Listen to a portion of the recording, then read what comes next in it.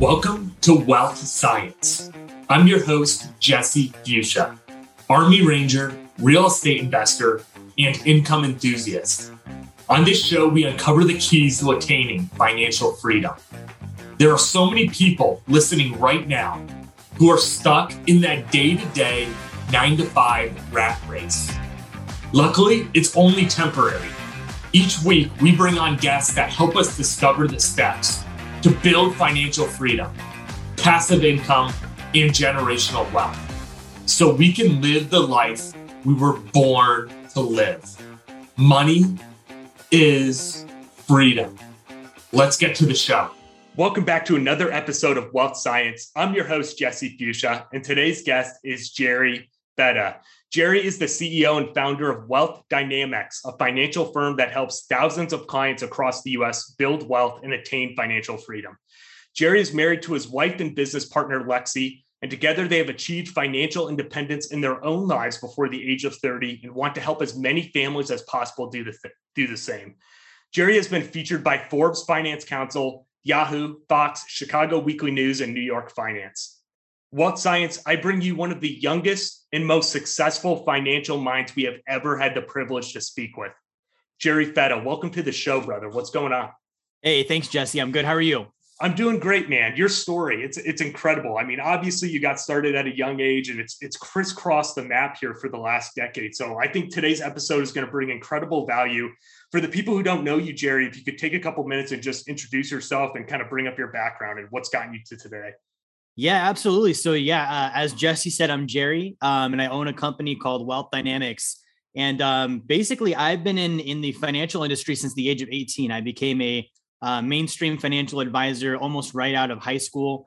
And so I was helping families with, retirement planning and life insurance and kind of all the normal things. Like when you meet with the financial guy, it's kind of the normal retail stuff that you hear about.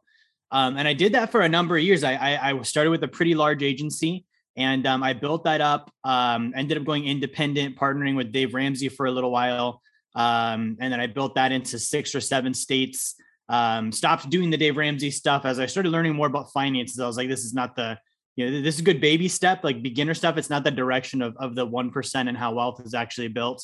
I partnered with Grant Cardone for a little while as well. And that was really where I started learning more and more about real estate, sales, marketing, all of these other aspects. And today my firm Wealth Dynamics, we help families go from, just starting out, sometimes even, financially uneducated, which is where I started. It was not something I was ever taught about, to having a real pathway, a real blueprint to follow to achieve financial independence. Yeah, and starting with your story, like in the beginning, I mean, I'm just super inspired how you started this straight out of high school, which is a feat in itself, Jerry. If you think about that, like in those beginning years, or even back, in high school or middle school, I guess, where was that initial idea of like financial freedom or going into like the wealth advisement, space? Was there initial like inspiration, or what kind of pushed you in that direction? It wasn't on my radar at all. It was something that, I remember when I was 17 years old, I actually made the conscious decision that I was not going to spend my life working for money. And I didn't do that out of like financial literacy. I wasn't like, I'm going to build wealth and passive income, but someone in high school told me the dollar's not backed by anything. And I don't know why, but at 17 years old, that meant something to me. It was like, wait, so you're telling me I'm going to go to school and get good grades and go to college and get a career to work for these pieces of paper that really have no value.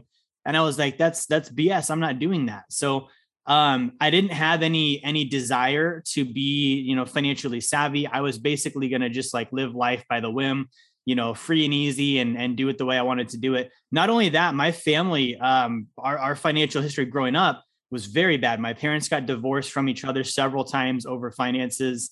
When I was eight years old, I think all in the same summer, my mom and dad got divorced. We lost the house, we lost the car, and we were homeless. And it was all over finances. So for me growing up, there was not like a good relationship with money.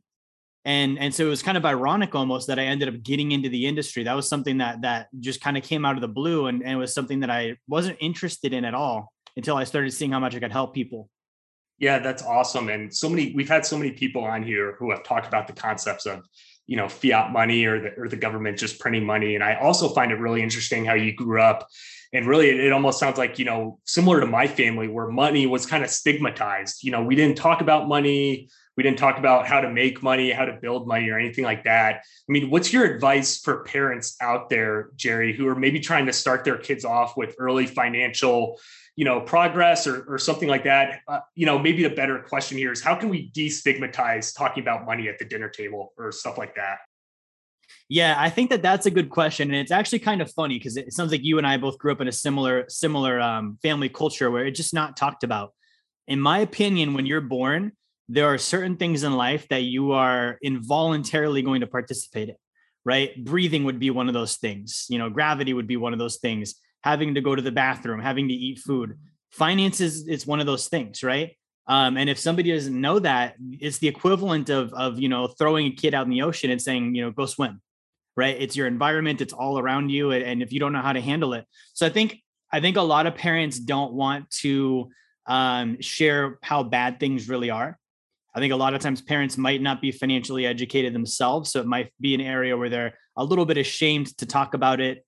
It might be a little bit, taboo to share with the kids, like, hey, we have $20,000 in credit card debt, and we can barely afford our mortgage, and we're one paycheck away from losing our cars, right? So I think there's some humor in that, but I think that from a parent standpoint, it's easier to learn with your kids. Right? Kids observe things. Everything I learned about money from my parents, it's because I watched it happen, not because it's stuff they told me. Most of what they told me, I didn't listen to anyways, because I was able to see that it didn't match the actions and the reality of what was going on.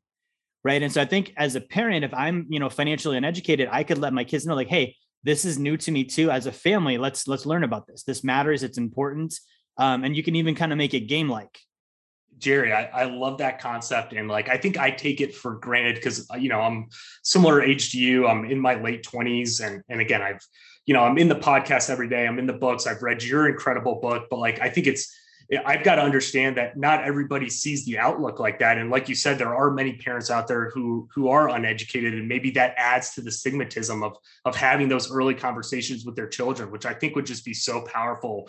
And I know I wish my parents had those conversations with me. So, I mean, that's great advice. I'm curious too, your thoughts, when it comes to the evolution of your financial career, again, being 18 years out of high school and being in kind of the Dave Ramsey space to where you are today with your wife, Lexi, how has that understanding of finance kind of evolved over the last decade to where you are today? Yeah. So if I were to, if I were to look at it from a timeline, when I first got involved in finances, at the time I was actually a bodybuilder and a personal trainer. So I was able to see a parallel between people are in bad physical condition because they eat too much and don't work out, and people are in bad financial condition because they earn too little and spend too much. And I was like, okay, that's like almost an exact, replica, just on a different area. Right. And so that was where I started. And I think as I started to learn myself and apply the concepts myself, it went from a very basic, like, I need to be earning more income. I need to be budgeting. I need to be trying to save money. I need to be trying to get rid of consumer debt, and those are very basic things, but a lot of families aren't doing that, right? We look at the stats, 80% of America is paycheck to paycheck. 60% of America has less than $1,000 saved. And so it just shows that the basis is not being taken care of. As I evolved, it then got into, okay, I'm doing that. Now let me learn about, investments. And I use the word investments loosely because at the time they were more like retail financial products. And I think that's where a lot of people, they have good intentions, but they get sucked into that world of, okay, I want to be financially responsible. What do I do? And they go to the people who own the skyline. They go to the banks and the insurance companies, and they go to Wall Street, and they get sold all this stuff. And the marketing behind it's phenomenal. And that's what I was doing and selling. And then for me, it evolved because I had a friend growing up. He's my best friend in middle school and high school. And I never saw his dad work. Right. And I knew when my parents didn't work, it wasn't good. Right. Like the food was scarce. They were more irritable. But this guy, his dad never worked. And it's like they always had money. They always had new cars. They were building a new house. So it wasn't the same as when my family did it. And so that stuck with me. And I think, as I started to learn more about finances, I went back to that friend's dad and actually showed him what I was doing. And he was like, all right, cool. Well, he's like, basically that's what everyone does. This is like for 90% of the population. But when you're ready to learn about how money really works and you're really ready to learn what the other, 10% and 1% are doing, I want you to come talk to me. And that stuck with me. I didn't talk to him for a number of years, but as I started to see some things in the financial space that I didn't like, illogical things like, we're all talking about mutual funds and 401ks, but I would talk to people that they're wealthy and they don't do that stuff. And I was like, well, what do they do instead? Right. So these little things started getting me thinking, and I started reaching for other information. Yeah, that's super interesting. And I mean, I know, and I've listened to you on several podcasts just to prepare for today and read your book, which is incredible. I highly recommend everybody go out there and read it. But I know you're not a huge Kiyosaki fan, but I mean, it still does kind of allude to the effect of like Rich Dad, Poor Dad, where the rich dad, he wasn't working the 9 to 5, like probably your father was, where this other gentleman was, incurring passive income and making his money work for him, which I just think is super powerful. Back in that kind of college, high school timeframe, I'm just curious, just how I'm kind of putting myself in your shoes where I'm at 26 years old. Was there any issues with, I'm trying to picture 18-year-old Jerry like advising 40 or 50-year-old John Smith or Jane? I mean, were people ever like, Jerry, you're 18 years old, what are you doing right now? Like trying to give me advice? Because I kind of get that feeling too sometimes where it's like I'm raising capital for a deal or something like that. And it's like, Jesse, you're only 26 years old. So what advice do you have for kind of overcoming that age hurdle? Yeah, I was fortunate that at the time I had a manager, and he could tell I hadn't voiced it, but that was a concern of mine. Now, it never actually happened. Maybe it happened once, but I didn't have it very frequently happen where someone literally told me, hey, we will not work with you because you're too young. I think maybe once in my entire career that was the case. But in my mind, it was a consideration. It was something I was bringing to the table as an objection or as, my own personal doubt. My manager back when I was 19, he pulled me aside, and I think he could tell because he started very young too. So I think he could tell with my body language and my energy, just that was on my mind. And he's like, "Hey, Jerry, I want you to tell me something." And I was like, "What?" He's like, Tiger Woods, LeBron James, 18 years old. They sign multi-$100 million shoe contracts with Nike. And I was like, okay, yeah. He's like, well, what do you think Nike cared how old they were? And I was like, well, no. And he's like, okay, well, why is that? And I had to think about that for a second. And I knew the answer, but I didn't want to say it. And he said it for me. He's like, it's because they were that effing good. Like they were so good. Nike didn't care. They just wrote the check and they knew that they were making a good investment. He's like, if you want to be taken serious in this business, you have to be that good. You have to be so good that nobody considers your age. They just want to work with you. I love that. And I think at the end of the day, it just comes back to that. In my mind, it's just a limiting belief. It's just something that has to be squashed in between my ears that, who cares? And I've got buddies who are 20 years old who are taking down 200 unit deals in primary markets. So at the end of the day, I agree with you. I think it's just, a limiting belief that people just have to squash, that it's impossible to be in your 20s and be a multimillionaire. Or something like that. So I love that analogy. That's awesome. Kind of transitioning into kind of the meat of the interview, Jerry, for the families that are listening, the people maybe in the car right now on a ride or whatever, if you could give them the Jerry Fetta just blueprint sequence, what can they start doing right now from, steps 1 to 5 to attain financial freedom or start the wealth building kind of journey?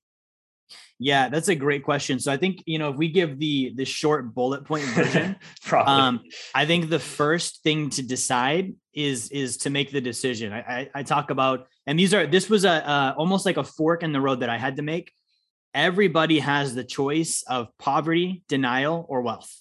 We all have that choice. And so when I was 17 years old, I made the decision of, I'm not going to trade time for money. I saw the game. I was like, I'm not doing that. That doesn't look enticing. It doesn't look fun. I went the poverty route, right? I didn't think about, I'm going to build wealth. I was like, well, I'm just not going to participate. And so the result of that for me was I was homeless, the first 6 months of being married. It was a rough time. And so I realized, like I said at the beginning of this interview, the finance thing is involuntary. It's going to drag you around kicking and screaming, whether you want that to happen or not. And so, everyone has to make the decision of, okay, well, am I going to be in poverty in response to, the economic world around us, or am I going to live in denial, right? I'm going to drive 2 German vehicles and we're going to go out to eat on the weekends and we're going to work 60 hours a week and try and save some money and hopefully go on a vacation once a year. Or am I going to build wealth? Am I going to sacrifice the next 5 to 10 years of my life to be free for the rest of my life and for future generations onward? It starts there. Okay. And once it starts there, then it turns into financial literacy and financial education. Okay. And the biggest bullet point that I would say on financial literacy, really understand the difference between money and currency.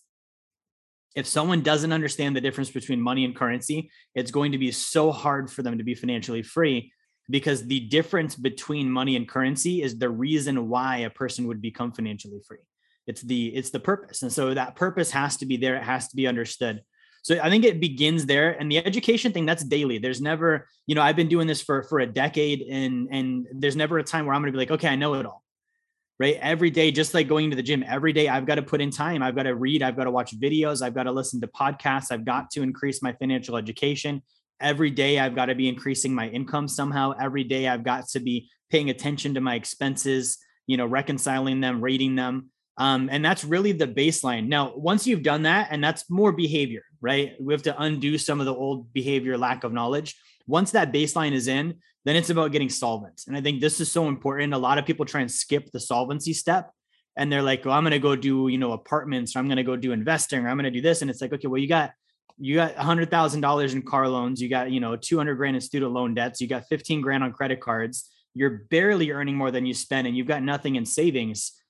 Like, don't build this entire thing on a weak foundation. Make sure you're solvent. And so that's the next step, is getting solvent, getting to the point where you are earning more than you spend. You do have 6 months of reserves. You do have credit worthiness. You do have your liabilities protected. And from there, then jumping into it. And this is kind of like when people get solvent, Jesse, this is kind of where they get stuck, right? They get then into the mortgage and the 401k and the bank accounts and all of these retail financial products that prey on solvent people. They don't prey on insolvent people. That's what payday loans are for, right? But it's the person that does have 100 grand and they are making 6 figures or more a year.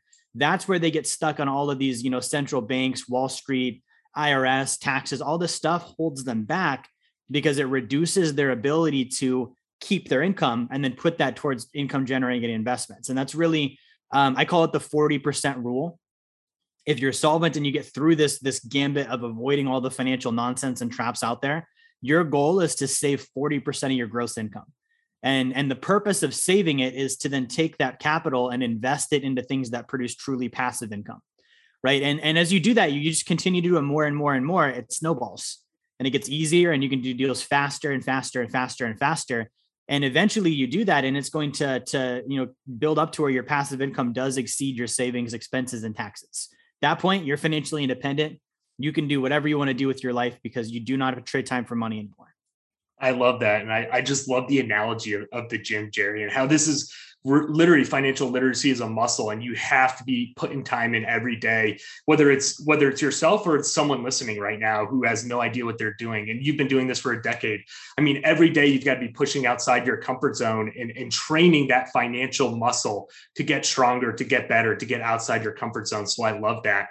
When looking at that 40%, Jerry, I mean, what are your thoughts on alternative investments? I mean, real estate, maybe, I don't know if you have any thoughts on crypto and where we're at right now at the end of 2021 with crypto, but I mean, like, someone's got that 40%, they're on that journey. They're doing exactly what you're saying, Jerry. What's the next step from there? I guess specifically along the lines of alternative investments. Yeah. So with alternative investments, for me, the biggest thing is you've got to look at what's the purpose of investing. If I'm not financially independent yet, meaning I do not have passive income that exceeds my savings, expenses, and taxes, then the purpose of investing is to get there, right? And so that means that number one, every investment I do has to produce passive income. Now, there's two key words there. It has to produce income, which means if it's not an income producing asset, I don't want to be involved in it, right? And then the other thing is it's got to be passive, and passive is not an absolute statement. There's varying degrees of more passive and less passive. And so, when I look at more passive, it means less and less of my time is involved. If I look at, something that's more active, I need to be hands-on. I need to be doing it. I've got to be, fully active with it. So I'm looking at, okay, with alternative investments, my personal favorite for someone that's at that stage is secured private lending. I think there's a reason why the bank wants you to use their money. They don't want to be your partner. They're like, go ahead, use our hundreds and thousands of millions of dollars. We're fine if you own the deal. Just pay us every month, right? I think lending is one of the most passive forms of income you can have. But again, like, you have to look at the word investing. The root of that actually means to clothe your capital, right? And so another analogy, when I wear clothing that I like, I wear clothing that I understand, I wear clothing that fits me, I wear the clothing that fits my goals and purposes, the things I'm going to use it for. And then I make sure that personally, I don't overpay for the clothing. I'm not the guy that's going to walk around in a $500 Gucci belt. That doesn't make sense to me. And then lastly, I'm going to wear vital clothing first. I'm probably going to wear my underwear before I wear my Jordans. Right. And so that's the same thing I do with investing. I got to like it. I got to understand it. It's got to fit me as an investor. It needs to fit my goals. I'm not going to overpay for it. And I want to first invest in things that are vital. Housing, water, those are things people need and they always will need, versus something that's more speculative that could come or go. And maybe no one will miss it if it leaves. Yeah, absolutely. I mean, I love the idea of secure private lending. We've had a couple private lenders on here who have been very successful over the years. And I truly, I agree with you. When I think of something that's completely passive, that's definitely something that comes to mind. And then investing in just the basic human needs of life. Like you said, shelter for me, it would be real estate. For other people, it might be something different. But in my opinion, people will always need 4 walls and a roof. I mean, shelter is one of our most basic human needs. So I love that. I think you interpreted it, perfectly, and what kind of goes into that 40%. I wanted to transition just quickly, and a topic people don't always like talking about, and they're kind of maybe sometimes bored by it, but I find it super intriguing. And it's the topic of taxes and what goes into it. And I think it's so fascinating that, we have these, multi-mega billionaires in the world, Jerry, that pay, pennies in taxes or dollars. I mean, what are your thoughts, Jerry, on the whole tax situation? What can people be doing out there to limit what they pay in taxes? And what's the kind of best financial plan going forward with that? Yeah, that's a fantastic question. So taxes are something that, for me, I actually started my own tax and accounting firm because I couldn't find anyone that would solve this problem the way that I needed it to be solved. If you look at the tax code, it's over 5,000 pages long of actual code, right? And the kicker is only about like 0.50%. So basically 50 basis points or half of 1% actually represents or actually dictates the paying of income tax, right? Like here's your rates, here's your tables, here's what you got to pay, right? Which means that the other, let's call it 5,000 total pages. I mean, 4,950 pages are not paying taxes. Right. So that's the first thing you got to look at is that's insane. Like that's a gigantic statistic. And then B, the other thing is you have to look at where did the tax code come from? Right. And the tax code primarily comes from 2 places. The first one is what everyone knows about, but they don't think about it usually like this. Tax code, obviously it comes from Congress and our politicians and they sponsor bills but why? And the reason why is a lot of times they're trying to incentivize behavior. Right. So the government has to look at, they don't have a revenue source other than taxation.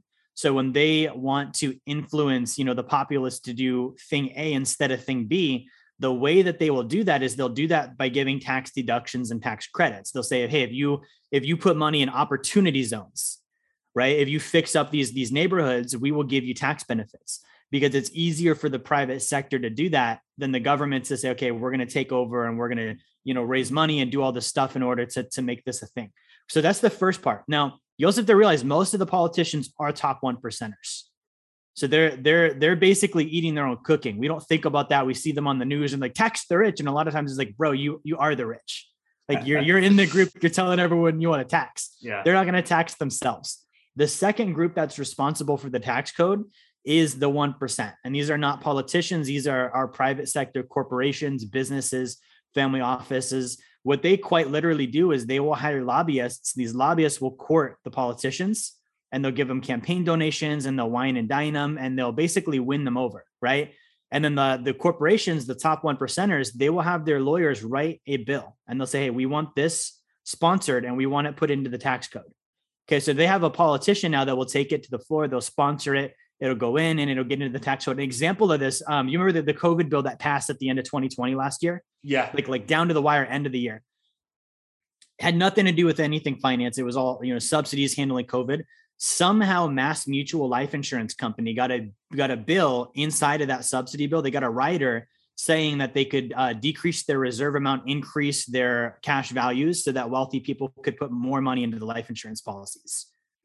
What the hell does that have to do with COVID, right? And how many strings do you have to pull to be able to, at the wire, get that added to the tax code? So that's the biggest thing. Anyone can do the tax code. But it comes down to, again, financial literacy. I'm not going to understand a 5,000 page document if I don't understand the basics of finances. And then secondly is having a professional team, somebody that actually can translate it, implement it, and make sure that it's all compliant so that if I do get audited, I can pull out my cards and say, hey, look, we're clean. Everything is by the book. Yeah, I mean, I love the idea of it, incentivizing people, and we talk about depreciation in real estate all the time, the amazing tax benefits of real estate. I know it's a topic maybe makes some people cringe, but it is such an important, crazy important topic for so many families out there, and I don't think people understand how powerful that is. To understand that as well when it comes to building financial independence and wealth in general. We talked about it a little bit. I'm really interested in your thoughts on, as we're entering this post-COVID pandemic world and where we're at kind of in the market cycle. I mean, if you look at, I was just yesterday looking at the S&P 500, a 30-year chart of it and where it is today and where it was 30 years ago. And it's absolutely insane when you look at, I think it was 40% of the US dollars right now in circulation were printed in the last 18 months. Yeah, I mean, nuts. Yeah. I mean, Jerry, your thoughts on kind of like where we're heading and what 2022 or 2023 might look like. I mean, people, say eventually this is going to have to fall off. The music's definitely going to have to stop soon. I mean, I guess, what are your thoughts on where we're at right now in the cycle and what the future holds? Yeah. I mean, the first thing I would have to say is it's about damn time, right? Like for those of us that have been watching finances, we've been saying this would happen for years. And it just gets kicked down the road and ignored. But finally, I think the general populace I don't think they're quite waking up to it yet, but they're seeing the impact of it. They're seeing, the 8% inflation rate, which is really probably double that, right? With real inflation. And they know that that's a problem. So I think more people are starting to become aware of it. The problem is, and I actually posted an article today, the central banks can't even agree on how to handle it. Right. They had a meeting, 20 of the largest central banks got together and they're starting to split into different groups on different varying opinions on how are we going to handle inflation? How are we going to handle the economy? And it's funny because they're not going to stop doing the thing that caused it. They're going to continue lowering interest rates. They're going to continue printing out money. It's got to go one or two ways. Way number one is going to be painful, but good in the long run. We let it crash. We let everything come down and realize its true value. And then we don't do the things that got us there in the future. It's going to be a tough couple of years and it's probably going to look like a depression or a recession, but we come out of that with real numbers, real asset valuations, real production. We have less government, subsidies and involvement. I don't think the general populace would want that, right? It's kind of like everyone wants to lose weight. No one wants to go to the gym, right? It's going to be painful and it's going to burn a little bit while it happens.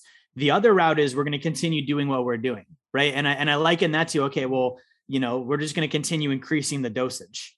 We're going to do more quantitative easing, more printing of money, more loans. And what's going to ultimately happen with that is our currency will become valueless. And where that matters is how valueless is it in relation to other people's currencies. The other countries that trade with us, when they look at the US dollar, if they no longer want it, that's a problem. Now, if everyone devalues their currency, which looks like that's what's happening, it's kind of like we're all mutually sucking and everyone's value goes down and we're okay with it because that's the general homeostasis or the normal across the board. But we're seeing countries that are starting to buy gold. We're seeing countries that are no longer using US treasuries. And so I think ultimately what will happen is we're going to see, people are going to say, hey, we don't want dollars anymore.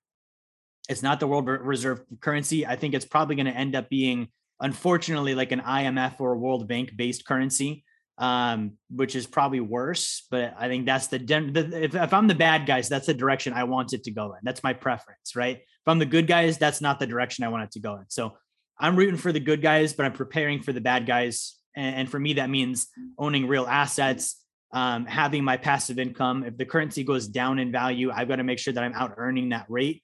And so I've got to be really focused during a time like this.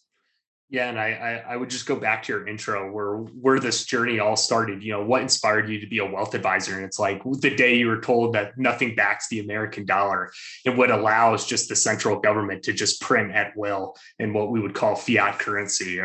So I just find it so intriguing. Like I said, I wish I could bring it up here. I don't have it ready, but the curve of the S&P 500 and where it was today, even compared to the 2008 crash, is absolutely incredible. It's 5 times as high right now. And it's because they're printing so much money.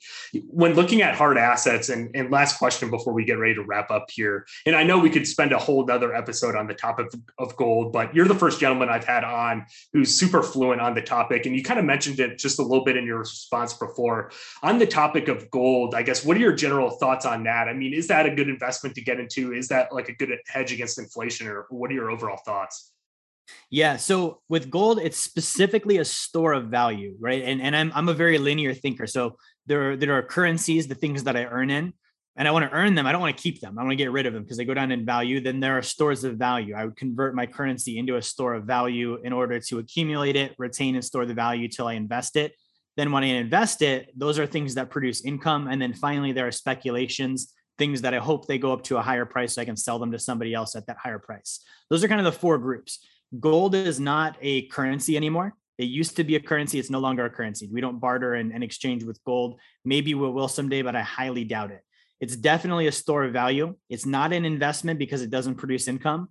And it can be a speculation depending on your mindset. You can buy it and trade it for a higher price, right? So I look at it as a store of value. I'm not a speculator. I don't get involved in things like that, but I'm storing my value in gold. The way that I look at it is, number one, gold has been around for 6,000 years. Every single currency, every single monetary system has failed but gold, right? And it's always gone back to gold when it does fail. So I look at that and it's like, like it's like betting on, in the NBA, betting on Jordan. Like Jordan, that's the guy. It doesn't matter. You can say Kobe, LeBron, it's always going to be Jordan. Jordan will always be the number one guy, right? Gold is like Jordan. And so, there's always going to be new players on the block, but at the end of the day, who has the most rings? Okay. And so that's what you got to look at. And then, the other aspect of it too, is you've got to look at who owns it. Okay. It's not the American consumer. Only 12% of Americans own any gold at all, compared to in 1971, when technically 100% of Americans owned gold, because by owning dollars, you had a gold-backed certificate. Therefore, you owned gold by having that dollar, right? So we went from 100%, a 1-to-1 ratio, to only 12%. Right? Only enough gold exists for every human being on the planet to own 1 ounce. If we mined all of it and distributed all of it, we could all only have 1 ounce of gold. Okay.